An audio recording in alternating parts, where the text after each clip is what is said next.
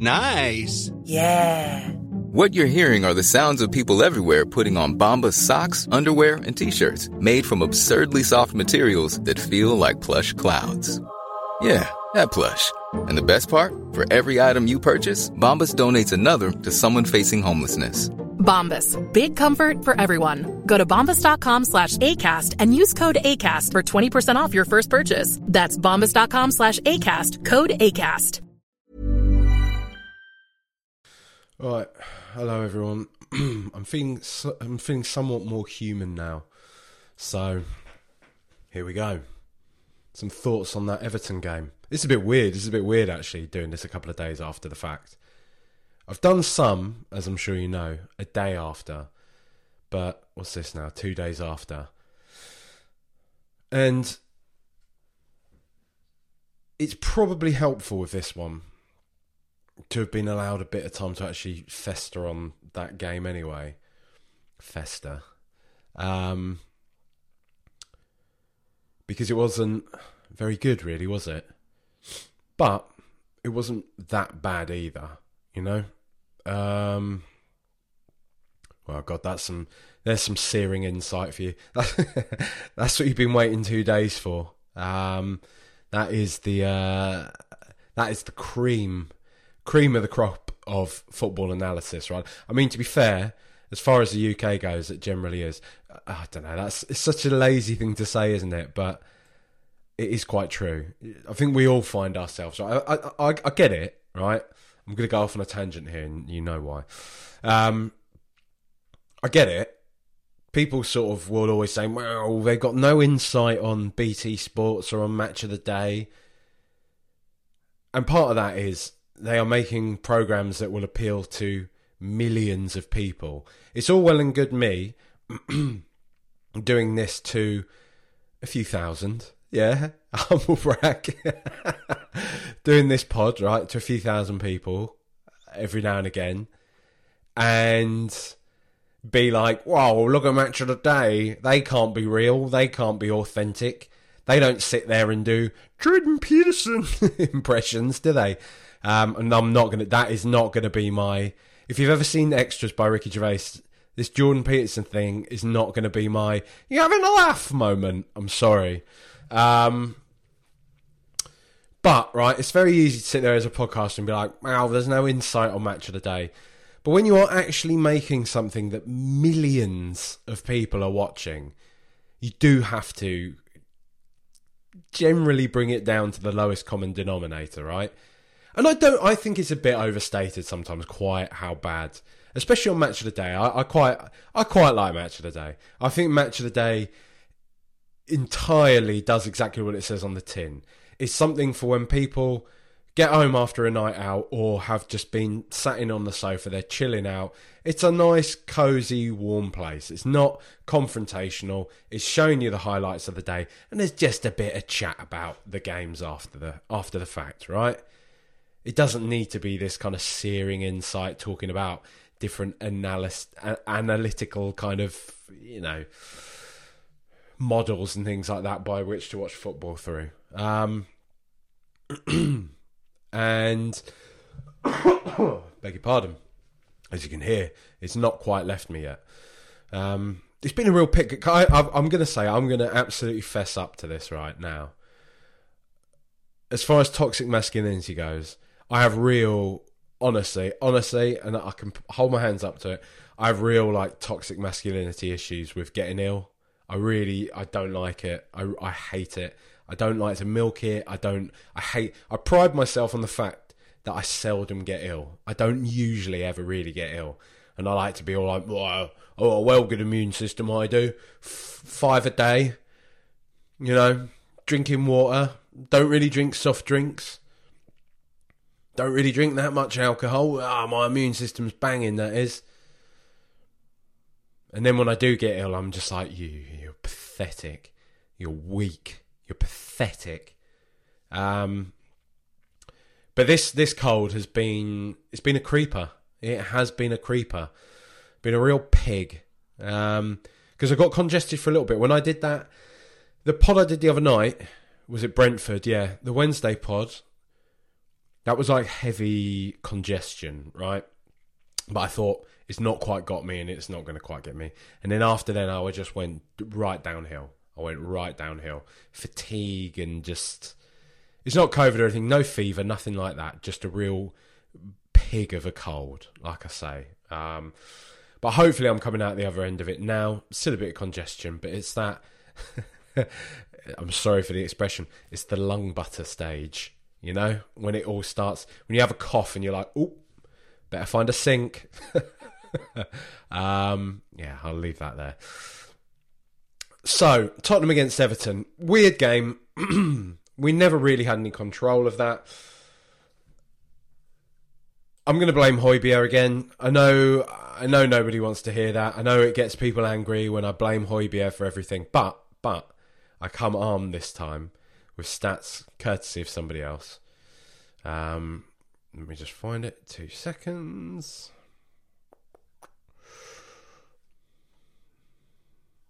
So Tom Hooper. Good lad, Tom. I think he actually does stats for. So Tom Hooper does. He's actually the stats man for DAZN and Opta. All right.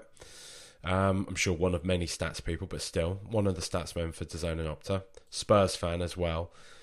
Who says the win rate when Højbjerg starts games is 13% compared to 72% when he doesn't start games. And I know we can all have stats to fit certain agendas, right? But there's so many of us, myself included, obviously. I've been banging this drum, but lots of people have been saying, Højbjerg, whenever we start games with Højbjerg, the games do not end well. If we bring Højbjerg off the bench to shore up a result, fine. He generally does that job pretty well. But in games like this, he just stunts us. We just never are allowed to get any control over the game. I'm not going to blame him entirely. Bentancur is not fit. He isn't fit. Sorry, I'm really sorry about that. We've all been like excitedly greeting his kind of rushed return. What a warrior, what a champion. He comes back. Ange tells him he's not ready to play and he bangs on the door and says, yeah, I'm ready to play. Dare I say now we're sort of seeing why that's sometimes a bad thing. Maybe we should be using him more sparingly. I'm not saying he shouldn't be playing at all, but maybe more sparingly is the thing in this instance. The problem here in lies is that we've got a massive injury crisis, or we've had people going off to the AFCON. But now that things are starting to get a bit back to normal, Sarr will hopefully be starting games again. Hopefully we won't see, like we saw in this game, this total lack of control. Because I just don't feel like we ever got a foothold in the game. And for anyone saying that Højbjerg went off the pitch and we were 2-1 up, we still didn't have control of the game. We scored one very good... I mean, that first goal was unbelievable. I actually went into this game thinking I can see this actually being a not great afternoon. I think we might actually lose this one. And then we scored that. I think that was an amazing goal. Brilliant finish from Richie. Well-worked goal. I said to Phil, oh, mate, thought we were going to get done here, but that was actually unbelievable. We might be showing up again. Because it felt like peak Ange ball. It felt like a lovely, lovely goal. And we just didn't kick on from that point at all. I mean, even when we went ahead again, that was a screamer from Richie, who had a good game, who has been, playing very well. Was it 10 goals now? I think 10 goals for the season. Can't argue with that, really. He's up top. He's there to score goals, but he's also putting in a shift. He's pressing. He's... being a nuisance for the opposition. Beg your pardon. He's a nuisance to the opposition. He's doing pretty much everything that you would ask a centre-forward to be doing. Dare I say, he's doing pretty much everything that Harry Kane was doing, just not quite as well, because Harry Kane is the best in the world at doing what he does. So, the comparison in this instance is supposed to be a good one. That's the point I'm trying to make when I do compare him to Harry Kane. One of the things that is going to get spoken about quite a lot, and has been spoken about quite a lot, and is going to continue to irritate me, I know, is Vicario being weak? Is this new kind of set-piece technique of fouling goalkeepers? And that's what it is. It's fouling goalkeepers. Nathan A. Clark of the Extra Inch put out a video today or yesterday talking about this tactic, saying that ultimately we can whine about it, but really what we need to do is get smarter with it, get harder with it. He was showing how one of Arsenal's big techniques at the moment this season is to foul the goalkeeper, and he showed various instances of them doing that, and them not being... You know, he was making the point that we can say Vicario has been victimised when actually he's not. This is something that's happening across the league to various different goalkeepers. Arsenal are one of the chief proponents of doing this dirty trick, which is unsurprising because they are a dirty, horrible rat team. And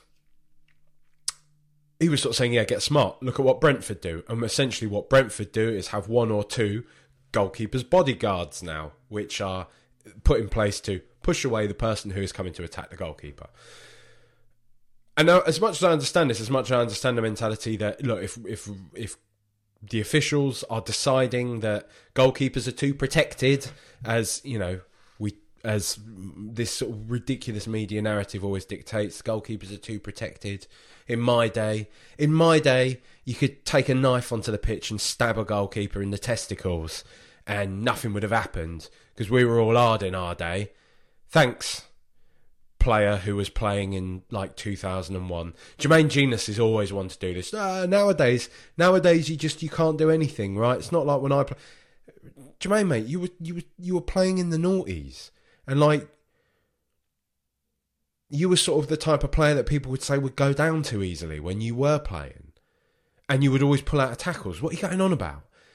Pros now who talk like they were playing in the 70s do my head in, but that's a bugbear for another day. So this idea that goalkeepers are too protected, I think, is a nonsense. I'm not saying that's what Nathan's saying. I'm saying this is the kind of the media narrative that has dictated this for so long and has likely led to this new rule that says that goalkeepers are allowed to just get fouled and nothing is going to happen to, you know, the opposition team that does it.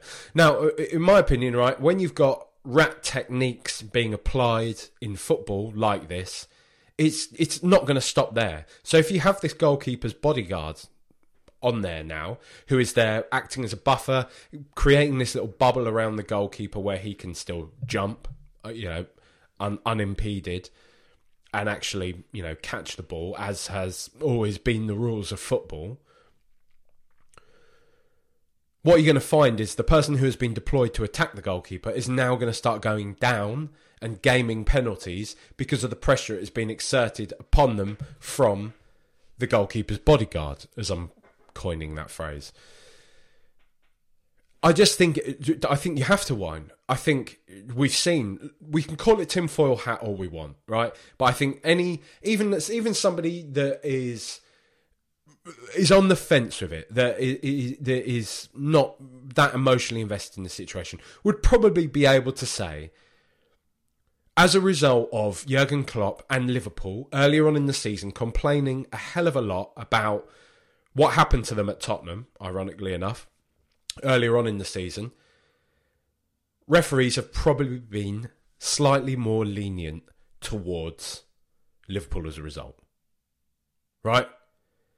And given Liverpool probably a bit more of the rub of the green, right? Here and there. Conversely, Spurs have gotten absolutely nothing from referees since that point. And I'm not saying it's a grand conspiracy. I'm not saying everybody's sat down at PGMOL, and I think that's the acronym, isn't it? Sat down at ABCDQRX, and had a big discussion about how we can further punish Spurs to correct this wrong and further right it for Liverpool. I just think in the back of people's minds, psychologically, I don't want to be the guy to incur the wrath of Liverpool. I don't want to be the guy under the spotlight when they write another letter to the Premier League, and when Jurgen Klopp does another press conference and calls us all out, right? I think it's fairly natural that these kind of things would happen. If Ange or whoever or the club starts saying, look, this is ridiculous. This is however many weeks in a row now, I mean, it's 2 weeks in a row, that our goalkeeper's been fouled and it's led to goals. What is going on? Where's the officiating? This isn't in the rules. This isn't in the rules that the goalkeeper should be fouled, because that's what's happening. We say Vicario needs to be shot. What's he supposed to do? Apparently, I've seen some people saying on Twitter, Ben Foster has been talking about the fact that people don't understand it. If you just try and jump, upwards in the way that goalkeepers do to catch a ball or to contest the ball in the air with your arms, even the slightest nudge will make that very, very difficult. That this new thing is not within the rules. And you can see it. You could see it in that Everton game. You definitely saw it in the City game. I was moaning about that after the FA Cup game, but you could definitely see it in the Everton game. It is not fair. And I'm not saying it's not fair. It's not fair that this is happening to Tottenham. I'm saying in the interest of fairness, sporting integrity, it's not fair. You can see that it's not right. You can see that the goalkeeper is being fouled. You can see that the goalkeeper is being stopped from doing his job. If an attacker can have the slightest nudge in the box or the slightest shirt pull in the box and go down and get a penalty, which is a disproportionate punishment more often than not, if somebody's fouled right on the edge of the box when they've got a 0.5% chance of scoring a goal from that position, which then goes on to like a, whatever it is, I think it's like a 75-80% chance of scoring a goal from a penalty. It's ridiculous. It's ridiculous that this can happen to goal. That we talk about goalkeepers being the most protected sort of breed in the world. When we have goalkeepers who take one step off their line on a penalty and the penalty gets retaken, but we still have penalty takers that can do those stop-start run-ups. It's ridiculous. It's absolutely ridiculous. They should have to pick a corner, run towards the goal, not stop, hit the ball, not to run towards the goal, run towards the ball without stopping and kick it in their chosen direction, right? It's just ridiculous. It's silly. But that's a different point entirely. I think Vicario's been fouled. I think the authorities need to stamp this out now because it's stupid. It's ridiculous. It's even, and honestly, I think this, I'm not just saying this for some kind of clickbaity, whatever, engagement thing. It's even worse than diving. Diving I can at least understand to a degree. There's a form of gamesmanship there. There's a form of, because a lot of the time dives will come as a result of, I'm kind of running out of space here, and this person is technically kind of kicking me. They are acting outside of the rules, and I'm not going to get a foul unless I go down and play for the foul. That is generally what the dives that are ridiculous, you saw some of them, and Everton were doing those themselves, are when no contact has been made whatsoever, and a player just throws themselves down in a heap theatrically, and that's ridiculous. We can all have a laugh at that, and we can say that's ridiculous cheating. There is some stuff, though, that constitutes diving when minimal contact is made, but still contact which is outside the bounds of fair play is still made. No attempt has been made to play the ball. Usually someone has nipped at someone's heels or they've tried to swing through on them. And this is the type of thing that would happen to Kane quite a lot. Kane is a strong player. Kane could withstand a lot of pressure on the ball, and it would lead to opposition players often getting physical with him. And I often feel that when Kane felt, okay, I can't really gain an advantage from this, he'd just take the tumble. He'd take the tumble and they'd get given as a foul. And more often than not, they generally were fouls, even if he has played for it, even if he has gone down looking for it, right? And yeah, Harry Kane could also employ the dark arts. Don't get me wrong. Harry Kane was still a shithouse, and Harry Kane would definitely set himself up to be fouled, but he's a smart player. The top players do that. Like the very, very elite top players do that. They all do it. They always have done, right? So diving is a form of gamesmanship. I really do think that, and I really do think there are differing levels. There's a nuance to that diving, as I've sort of tried to demonstrate there, right? With this thing, it's just goalkeepers being fouled. It is. It's just goalies being fouled. And I don't get it. I don't get why this is suddenly becoming a thing. It's kind of weird. It feels like one of those things where there's a loophole that's been discovered and the media have kind of jumped on it and decided to instead say these goalkeepers are being weak, goalkeepers are too protected, blah, blah, blah, blah, blah. And so it's led to officials to be like, well, okay, I won't give these as fouls then, when they almost definitely are. So it's kind of ridiculous, isn't it? 2 seconds. Beg your pardon. I'm sorry. This is disgusting. Look, I'm doing a podcast when I've got a cold, right? That's what you're going to get. I'm trying to do it away from the microphone.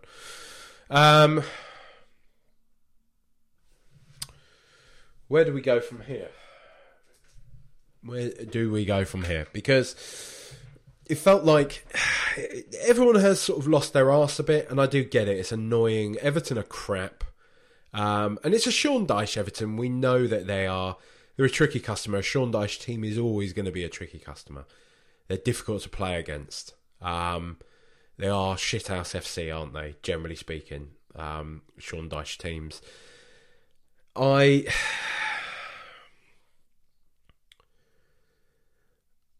think we're going to be much better when Sarr's back. I think Basuma has been a huge miss, and probably because his form was somewhat indifferent before he did go to the AFCON, people have kind of done him a bit of a disservice. I think people have sort of said that it's not been that much of a miss. We don't really care. We just want Sarr back, myself included. I was just sort of saying we want Sarr. I wasn't saying I didn't care that Basuma was gone, but I was definitely more eager to have Sarr back. But now having the two of them back, I think is going to be a big thing for Spurs. It's going to be a good thing. Hopefully it will allow Bentancur to rest up a bit. Whether or not Bentancur will actually ever be dropped, I doubt. So we'll have to see on that one who plays and where. But we should be in a better position now. We do have a pretty, you can never say easy, but a favourable run of fixtures ahead of us. It'd be nice to see us start racking up a few points. It is hard to see this as anything other than 2 points dropped, but we never seem to win at Goodison Park. Thankfully, Everton never seem to beat us at Goodison Park. I was quite shocked actually to hear they haven't beaten us there for over a decade now. Or I think it is a decade this year since they last beat us at Goodison Park. So, kind of is what it is. It is frustrating, it is annoying, but, we go on to the next. I'm not really buying this kind of thing that we've been in terrible form. Somebody tweeted, sort of the run of fixtures being like this just isn't good enough or whatever. And, that includes a draw away at Old Trafford, which is what it is. A win against Brentford, which was, hard fought, but we got the win. And then a loss against Manchester City, who are potentially, probably, the best footballing team of all time. I don't know, whatever, the way it's been assembled and all that type of thing, but still, on the pitch at least, is what it is.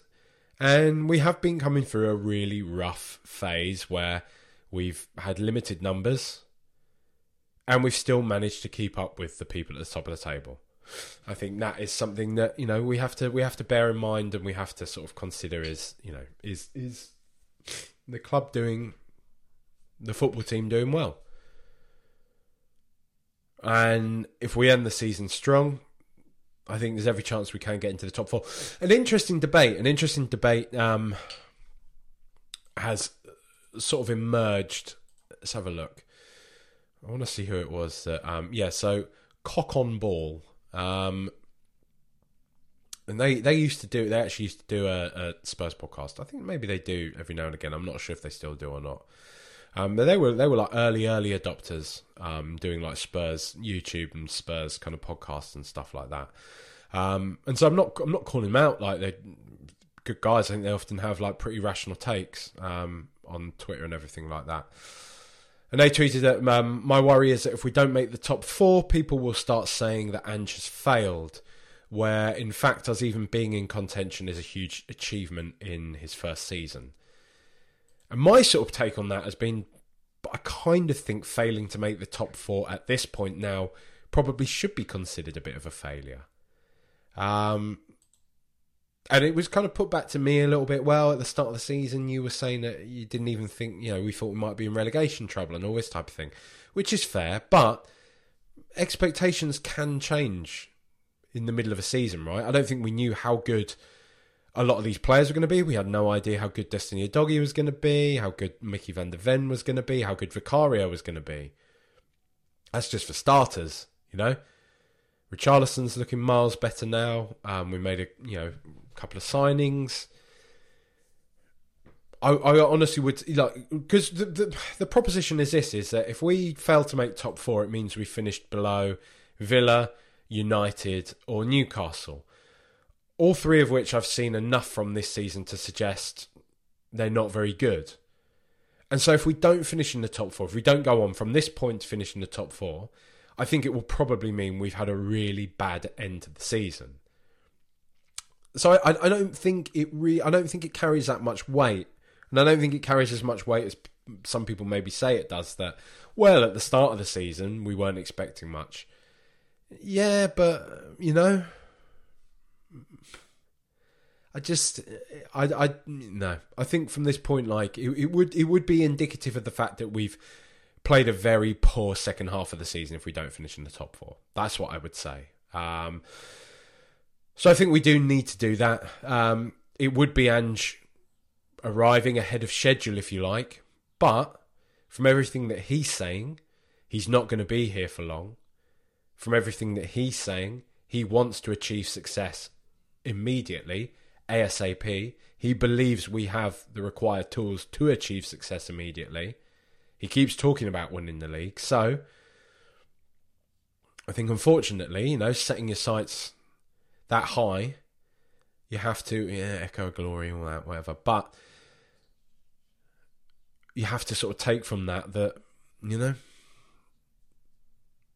there's a risk that comes with that. And the risk is that you get kind of called out for not doing it. I think you're trying to kind of have your cake and eat it too, aren't you? You're trying to say, look, this is great. We've nobody expected us to finish top four, and we've done it, so we're amazing. But then if you don't finish top four, being like, well, actually, no, it doesn't matter. Like, we couldn't possibly be expected to do that. Which, I think is disingenuous. Failure is a very harsh term. Failure is a very loaded term, right? But when you're putting that at the other end of the scale, that's kind of, that's what you have to say. I would say, my word wouldn't be failure. It would be a disappointing end to the season were we not to finish in the top four. And I don't think that's that controversial a take, is it? Probably not. But look, we got plenty of time to go. And I think we're going to be all good. Let me now bring up the players. And I will try this is going to be the tougher bit. This is going to be the tougher bit because it's not as fresh in the memory, really. And I'll be honest, since that game, I've pretty much avoided it. I haven't really read much about it. I've avoided kind of rewatching any highlights, anything like that. So this is Monday after the fact, talking about a game that took place on Saturday at lunchtime. Life is full of what-ifs. Some awesome, like what if AI could fold your laundry? And some, well, less awesome, like what if you have unexpected medical costs? United Healthcare can help get you covered with Health Protector Guard fixed indemnity insurance plans. They supplement your primary plan to help you manage out-of-pocket costs. No deductibles, no enrollment periods, and especially no more what-ifs. Visit uh1.com to find the Health Protector Guard plan for you. Hiring for your small business? If you're not looking for professionals on LinkedIn, you're looking in the wrong place. That's like looking for your car keys in a fish tank. LinkedIn helps you hire professionals you can't find anywhere else, even those who aren't actively searching for a new job but might be open to the perfect role. In a given month, over 70% of LinkedIn users don't even visit other leading job sites. So start looking in the right place. With LinkedIn, you can hire professionals like a professional. Post your free job on linkedin.com/people today. Julien Vicario, good performance. I'm not buying that he's weak. Protect goalkeepers. Shut up. Pedro Porro. I'm going to lump Porro and Udogie in together again. One thing, because I've seen some people say they feel that Ange has maybe been found out a bit. I don't know if I fully buy into that, but I do buy into the idea that people have suddenly cottoned on to the fact that Porro and Udogie are very, very important to us.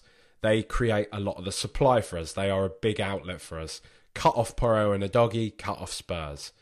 And I've been noticing several teams doing that lately. And I think Everton were doing that. They were pressuring them both massively, kept them both pretty quiet.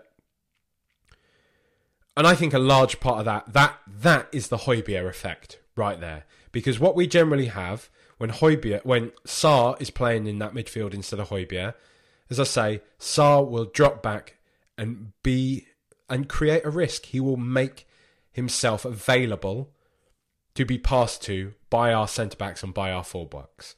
He will always put himself in a position to have the ball, to receive the ball, and to move it forwards up the pitch. I don't see Højbjerg doing that. Højbjerg always hides. He doesn't want the ball. He doesn't want it. He likes to break up play, but that's it. And when he does pick up the ball in those positions, he generally gives it away anyway, in pathetic fashion. So I'll be interested to see if when Sarr is back, he will help out those two massively. We'll see. Basuma as well, I think. I'm not sure Bentancur has the legs at the moment. I really don't think he does. Christian Romero, good. Pretty quiet, I thought. I can't really remember much of note. Mickey van der Ven, exceptional. Absolutely exceptional performance. Probably does need to work on his aerial ability a little bit before we start. I've seen some people saying best defender in the league. I'm not really sure about that. Again, I don't think these conversations are the best, the worst, the this, the that. I don't think they're ever really that helpful and never really that illuminating of anything, right? They are more often than not hyperbole. We can say Mickey van der Ven is an exceptional young talent, a brilliant player, and that really should be enough. What a piece of business from Tottenham. What a piece of business from Tottenham. But he's exceptional. He's truly exceptional, and he was brilliant. Pierre-Emile Højbjerg, look, do you need to hear me talk about Pierre-Emile Højbjerg for 3-4 minutes, talking about how much I don't like him? I wish we'd even released him in January so that we didn't have the option of even reverting back to using him, because I just don't get it. I don't get the point of him. Done. Bentancur, lovely player, but he's just not fit. He isn't fit. Brennan Johnson, was he even playing? James Maddison, not fit, but still exceptional. His feet for the second goal were brilliant. He's not quite his same sort of dynamic self, but that comes with somebody coming back from a lengthy injury layoff. He's a brilliant player. He's only going to get better from here. It's wonderful to have him back. Timo Werner was getting quite a few pelters from this one, actually. People seem to be less than happy with him. I thought he was okay, but much like Brennan Johnson, just pretty quiet. The two of them, I just think the supply line was cut off. We weren't really threading much through for them. Udogie and Porro were held back. They were pretty much stunted in all that they were doing. I think Werner had a few bright moments. I really like him. I'm really happy with him. Let's make it permanent. 15 mil, no brainer for me. Good player, works hard. But yeah, both him and Johnson, I just think, they didn't really have the space to do much at all. Richarlison, very, very good. Very, very good. What can you say? 2 brilliant goals. Second goal was unbelievable. I wonder if he'd have gotten that past Alisson. But still, he got it past Jordan Pickford and his tiny T-Rex arms. And that's all that matters in this game. He keeps scoring. He keeps finding the back. I mean, do you know what? Here's one of those. I will be that guy that everyone rolls their eyes at and groans at.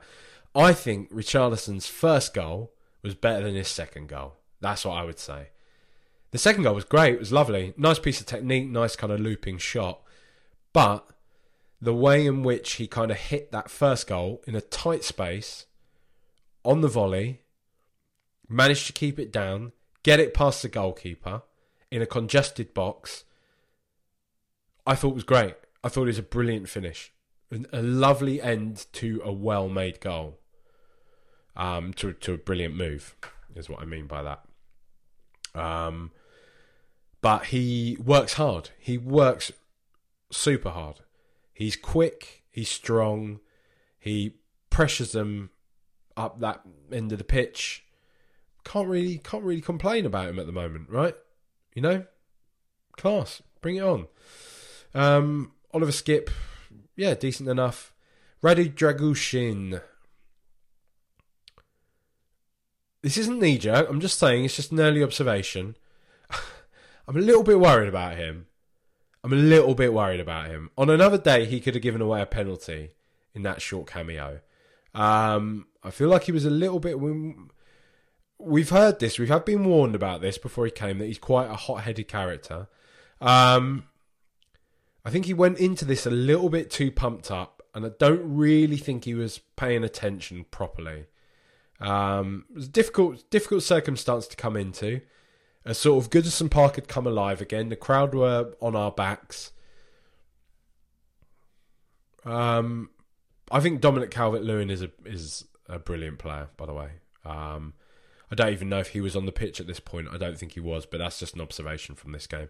If Dominic Calvert-Lewin if he could stay fit constantly, I think he could be playing for one of the top clubs. I really do. I love his movement. I love the way he moves. He's always looking to kind of exploit space. He loses his marker very well all the time. I think he's a real handful for defenders. And I think he's got lovely technique on him. Honestly speaking, I would probably take him at Spurs, Dominic Calvert-Lewin. I really like him. I think he's a talented player. But they not for the amount of money that Everton would want for him, number one. And just like I say, he never seems to stay fit. That's my kind of perception of him anyway, is that he's often injured. He kind of never gets a full sort of momentum behind him because he's always, whatever.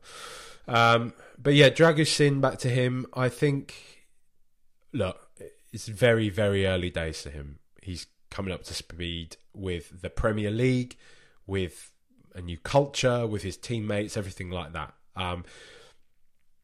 I don't expect to see him challenging Romero or Van de Ven for a place in the team anytime soon, is what I would say.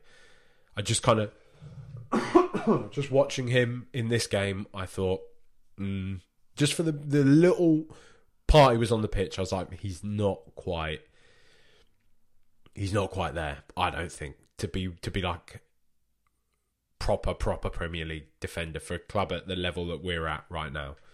Yet. It's not writing him off. That's not. Do you know what I mean? I'm just saying he just needs to settle in a bit more. Brian Hill, largely Brian Hillish when he came on, wasn't really abhorrent or anything, but just didn't really do much. He actually, weirdly enough, he seemed to work harder in a defensive position than he did.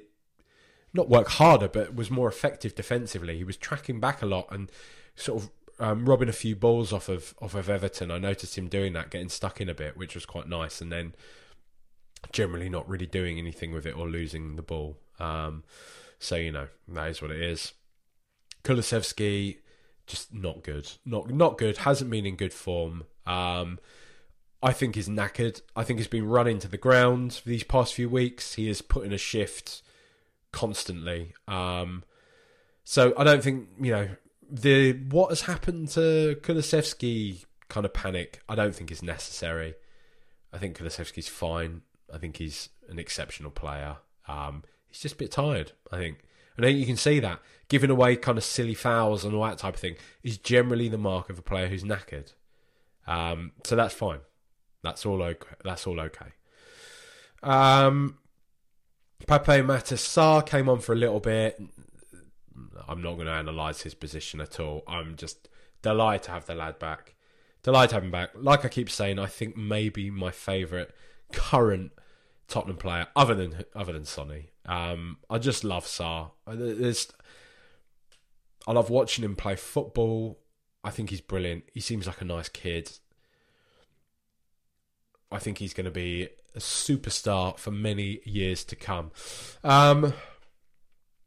But yeah, that's about it. You know, Everton is what it is. We draw on that. The annoying thing is, it's one of those draws that feels like a loss, right? And that's just what happens. You bring a draw back from the brink in the last minute, feels like a win. This way, feels like a loss. That's just how it is. It's the way it's always been, and it's frustrating. And we need to get a good result in our next game. That's the way to usually, stave off this awful feeling. But I don't think we need to worry about the team. We've got, everyone coming back, everyone getting back up to speed, everyone getting fitter and fitter. 1 game a week now, pretty much until the end of the season for us. We're in a good place, right? We're in a good place. Lots of the teams around us are in various competitions still. So let's just look at it that way. I think we're going to end the season strong. I can see us finishing like 3rd, I think. Maybe. I think Liverpool might drop off a bit now. I think City are going to blast their way. There was a bit of worry yesterday about Arsenal doing it. Honestly, I can't see it. I don't think they're good enough. I don't think they are. Famous last words, I know. But I think City are just going to breeze the league now. They go on and do it. What is it? 5 in a row? That's one of the new records to them, isn't it? So they'll go and do that.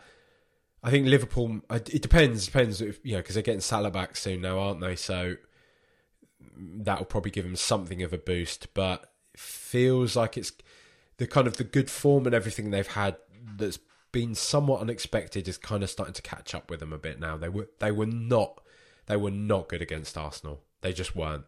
And it wasn't that Arsenal are doing Arsenal a disservice because you don't want to give them credit. I don't even think it's that. I think Liverpool were objectively not very good yesterday. Lots of unforced errors. They weren't really pressuring like they normally do. They weren't really managing to zip the ball about like they normally seem to. Just not very good. Not very good. I can't see them holding on to the end of the season. So, look, I think there's every chance that Spurs can have a bit of a march here and finish 3rd. That's what I'd like to see. I mean, I'd like to see us win the league, but it almost felt like this. It seems kind of ridiculous. I don't know why, but like thematically, it just kind of feels like this result was a bit of a like back in your box. Not this year, lads. Not this year kind of result. I think if you're going to win the league, it's games like this where you cling on, you manage to hold on and you win that 2-1 and you think, phew, right, glad that one's over. But we didn't, and that, I think, is generally telling. When you're talking about the minuscule margins, like Connor and I were saying that if Spurs had won this and every other game for the rest of the season, we would have finished on 91 points, which you're not even entirely convinced with this Man City in existence would win the league anyway. So it's always going to be an uphill battle. And I'm not saying because we haven't won every single game from the point that we said we would based on an arbitrary notion that we're not going to win the league. You get what I'm saying. You know what I'm saying. But yeah, hope it hasn't been too appalling to listen to me through this cold. I'll hopefully be better soon. Because it's appalling, isn't it? But yeah. If you're watching on YouTube, please like and subscribe. If you are listening to this, I'm going to keep asking you this because not many of you are doing it, right? There's plenty of you who, after this weekend, said, "Where's the pod?" You have the temerity. You have the temerity to come to me, a podcaster. You, a mere non-podcaster, coming to me, a podcaster, and saying, "Where's the pod?" Right? And half of you don't even on the Spotify. If you're doing it on Spotify, it's a piece of piss. You literally just click on a little star icon, 5, right? Click on a little star icon, and that's a rating. That's fine. If you're on Apple, I don't know. Maybe it's a more convoluted process, but still, leave it a rating. Leave it a short review. Even if you want to call me a cornflake munching fan, do that. But ratings, reviews, all that. Help get this served to more people. Thank you very much. If you do want to go even one step further than that, do have a Patreon, patreon.com/RTRpod, where there's lots more stuff to be found. I've put some of it out on the main feed across this season, just to give you a wee taster of it, and that does seem to, have a bit of pull through. Some of you seem to like it. A lot of people like Phil. I like Phil. He's a good lad. If you want to listen to more, Phil, do it. Sign up, patreon.com/RTRpod. But yeah, failing that, all good. Thank you very much. Thanks for listening. Thanks for watching. It's going to be all right. Let's not worry. It's all good. I'm not a happy clapper, but it's going to be all good. Come on, you Spurs. Up the Spurs. Much love. Good morning, good evening, and good night. Planning for your next trip? Elevate your travel style with Quince. Quince has all the jet-setting essentials you'll want for your next getaway, like European linen, premium luggage options, buttery soft Italian leather bags, and so much more. And is all priced at 50 to 80% less than similar brands. Plus, Quince only works with factories that use safe and ethical manufacturing practices. Pack your bags with high-quality essentials you'll be wearing for vacations to come with Quince. Go to quince.com/pack for free shipping and 365-day returns.